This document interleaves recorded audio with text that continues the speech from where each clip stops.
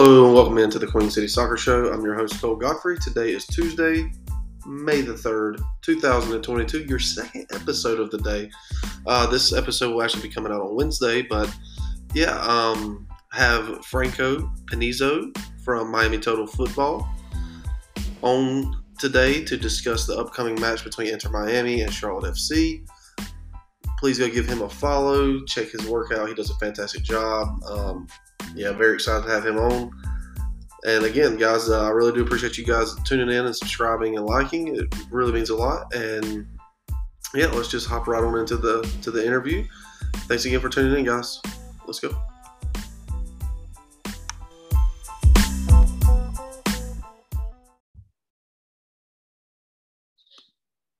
All right, guys, welcome back into the Queen City Soccer Show. Today we have another very special guest on our airwaves. We have Franco Panizo from Miami Total Futbol radio podcast. He does a fantastic job. Go check him out. How you doing, Franco? Good, brother. Thank you for pronouncing that correctly. Some people get it wrong. They get their tongues tied, and it doesn't come out well. But it came out well on your end. Well, I appreciate it. Yeah. Again, guys, go check him out. He does a fantastic job covering Inter Miami.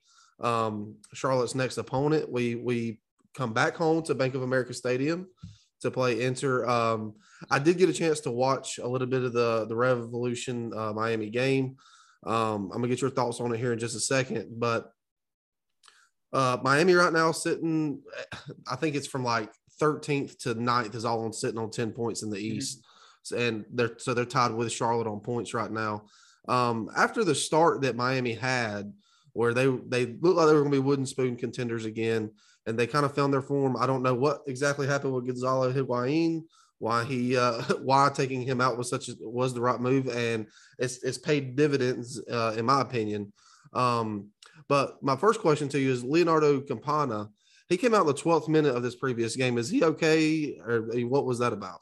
So he came out of the game, and Phil Neville, head coach of Inter Miami, said after the game that it was just precautionary to avoid further injury. Today, Tuesday, was the first day of availability at practice for the team, for media, and Leonardo Campana did not train with the group from what we could see. So let's see what happens on Thursday. They're still optimistic that he could play a role this weekend, but I mean, it's early. It's too early to say, but if he came off a game on turf for precautionary measures and they're about to play on turf again, I don't know if they throw him back out there that quickly. Maybe he's fine. Maybe he can play. Again, it's early in the week, so we'll see how things unfold over the next 48 hours. Okay, yeah, I mean, he's been the head man in this little run that you guys have had. I mean, he's been scoring for fun. The Revolution game, you get the 2-0 loss. It was the Revs scored right out of the gate the first minute. And then you had 2 red cards. I think your first red card was in the 60th minute, and then Buxa scores in the 64th or something like that, 65th. So I mean, it was not the best performance from Inter Miami. What went wrong this game? It was a perfect storm for Inter Miami in terms of what went wrong, because they gave up a goal in the first 53 seconds of the game off of a turnover that they forced themselves. It wasn't like New England did anything particularly special in terms of forcing the error. It's just Inter Miami just didn't connect on a pass trying to build out of the back, and that came back the other way very quickly on a short amount of field, and a goal for New England. So early goal. Then after that, 10 minutes later, Leonardo Campana, who was essentially or was the only number 9 on the match day roster, the only striker, because Gonzalo Higuain was not with the team due to injury. Robbie Robinson, who has played there a bit at the striker spot, although he's been more of a winger since last season. He can fill in there in spot duty, but he wasn't with the team either due to injury as well. So they were out of strikers, and they had to get creative with that. They put in Robert Taylor, who's been playing as a midfielder/winger. That didn't work. Inter Miami was a bit fortunate to get to halftime without supporters. They played just down 1-0. Second half, Phil Neville changed some things. He put in Ariel Lassiter as the number 9, moved Robert Taylor back to the outside, and that improved things a little bit. But then the red card or the second yellow to Damian Lowe leaves Inter Miami down a man, down a goal.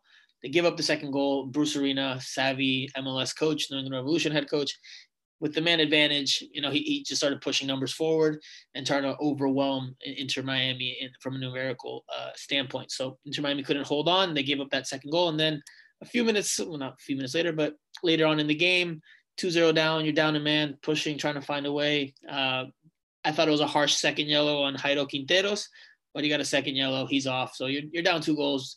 You're down 2 men. You also lost, sorry, we didn't even mention it. After Campana went out and before halftime, Ame Mabika, one of the starting center backs who's been key during or was key during that recent good run of form, he also went out with an injury. So you lost 2 players to injury. You got 2 players kicked out for fouls, ejected, and then you gave up 2 goals. So it was just a pretty poor night overall for Inter Miami. And towards the end, you could see they just wanted to go home. The game was over with 5-10 minutes left to play. They knew that there was really no chance to get back into that one. Yeah, I mean, I think Charlotte fans can relate to that. We had probably our worst performance of the season this past week down in Orlando, and we're coming back home, and obviously both teams coming off disappointing performances, and so like I always get the guests to give me like a matchup to watch. So I always start with mine. Mine will be Karol Swiderski for Charlotte and Kamil Józwiak for Charlotte or attacking where Mabika was. Is he going to be playing? And if he does, even if he does, depending on the injury, you could attack. That's something you can attack. So I'm intrigued to see, because Charlotte has really lacked creativity in the final third. And if they do have a backup center back in, how that could affect the game. What will be your key to the game? So Ame Mabika did not train either today on Tuesday. So again, another question mark, but we'll know more on Thursday when there's the second day of availability in the lead up to the game. We'll see if he's on the field, if he's training individually with the group or still in the gym doing just rehab work. So we'll see how it goes. But for me, I mean, look, Charlotte is at home. They have the crowd behind them. They'll look to be the protagonist. They'll look to dictate the tempo. They'll look to attack. And Inter Miami is a team that doesn't really like having the ball. They're a team that likes to counterattack. That's where they're at their best. Something Phil Neville has been open about saying. So Inter Miami will likely cede possession to Charlotte FC. And that means that if Charlotte FC is good with the ball in the day and can find a way to break down Inter Miami's defense, Charlotte FC has a good chance of winning the game. Now, if they start struggling in that way and then they start leaving spaces in behind and Inter Miami is able to exploit that with the speed that they do have, well, then Inter Miami might be able to get a result, if not a victory. So it really just comes down to the key men up front in that final third, the attacking midfielder, the striker. If they can make the right movements, if they can make the right passes, if they can unlock the defense, expect Inter Miami to try to be very compact and try to keep things very tight for Charlotte FC out wide. But if they can get those movements down pat in the center of the park, or if they can whip it across and get a goal from there, it'll come down to the striker versus the center backs, whoever the center back partnership is, and the midfielders maybe being a little bit creative against Inter Miami's likely defensive-minded midfield. Yeah, I mean, I think you hit the nail on the head. One thing that I do worry about for Charlotte is the way that McGill likes to play out of the back. I mean, all it's going to take is, we've seen Christian Kalina do it a couple of times. We've seen Christian Fuchs do it a couple of times. And all it's going to take is a bad giveaway and, Inter Miami's in. So I wouldn't be too worried, though, because Inter Miami's not a team that likes to high press that much. They'll press in moments here and there, but they're not a team that likes to high press, because if they high press, that means that the whole team has to press. And then do they have the coordination to get that down pat? Normally they don't.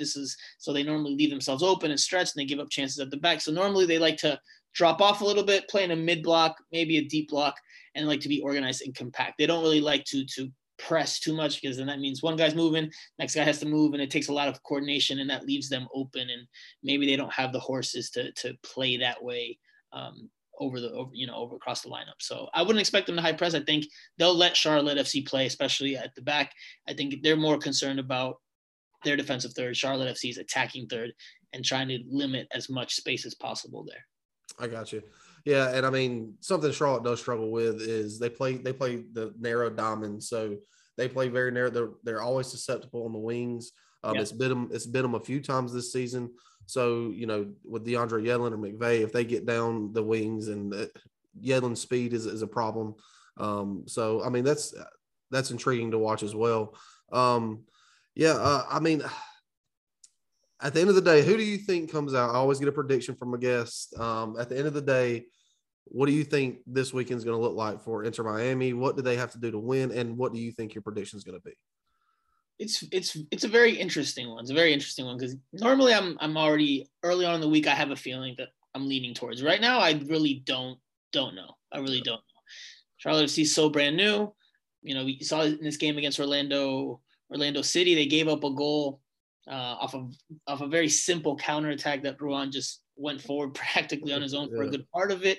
So, you know, it's hard to predict which version of Charlotte we'll see, if it's going to be the expansion, growing pains Charlotte FC, or the one that we've seen at different moments where they're like, okay, this is the potential, this is the bright spots that we've seen from them. So it just depends. It's hard for me to predict right now. I also don't know who will be available for Inter Miami as of Tuesday. So things could change. I could say, if they're not going to have Campana, if they're not going to have Mabika, if they don't have Higuain and they're forced to play with Robbie Robinson, then that obviously hurts their chances, in my opinion, a good bit. But it's hard to say right now. I think the key to the game for Inter Miami is obviously staying true to who they are, which is not sexy soccer. It's compact, it's gritty, it's resolute, and looking to hit on the counters on the wing. They'll watch that goal that Ruan helped set up and lick their chops. I'm sure Phil Neville and the staff will be like, that's, what we have to do. I'm sure he'll show video to the team this week and say, that's what Inter Miami has to do to come out on top of this game. It's not going to be pretty, but if they can grind it out and then pick and choose their moments when to attack, find those spaces in behind and expose Charlotte FC on the counter, then I think that will be Inter Miami's recipe, or the formula that they'll try to follow for success. Will it work? It just depends. It depends who's available. So it's hard for me to predict. If I'm going to hedge my bets, and I normally don't like to, but I'll just say a draw. I got you. Yeah, and that honestly, you kind of took the words out of my mouth right now with the unknowns with Inter Miami. I'll say this: if Inter Miami is full strength and they do have Campana and they do have Mbika out in the back, I think it'll be a draw. I think it'll be a 2-2 draw. If they are out, then I think I would personally lean towards more of a Charlotte victory. But we'll see. I don't know. It's going to be interesting because regardless of whether Mabika's available or not, it'll be a new center back tandem for Inter Miami, because if Mabika's healthy and available, it'll be most likely Christopher McVeigh, who's been playing as the left back as of late, and Mabika. If Mabika is not available, then Phil Neville is going to have to make a decision there. It'll probably be McVeigh and Ryan Saylor, the rookie who was chosen in the draft earlier this year, who just played his first couple of games professionally with the second team. If he doesn't think he's ready, then he's going to have to get creative and put somebody else back there. So it's going to be a new partnership in the center back position. So that's something definitely that Inter Miami is going to, something to keep an eye on. Maybe I almost said maybe they'll go 5 at the back, but then that requires another center back, and they don't really have them right now. So it'll probably be a 4-man back line, but that's definitely something to keep an eye on. Yeah, for sure. I mean, I really appreciate you coming on. Again, plug yourself, man. Tell people where they can come find you on Twitter, and just give yourself a plug.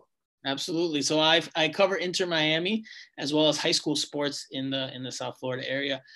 You can find my work at the Sun Sentinel, which is one of the local newspapers here in South Florida.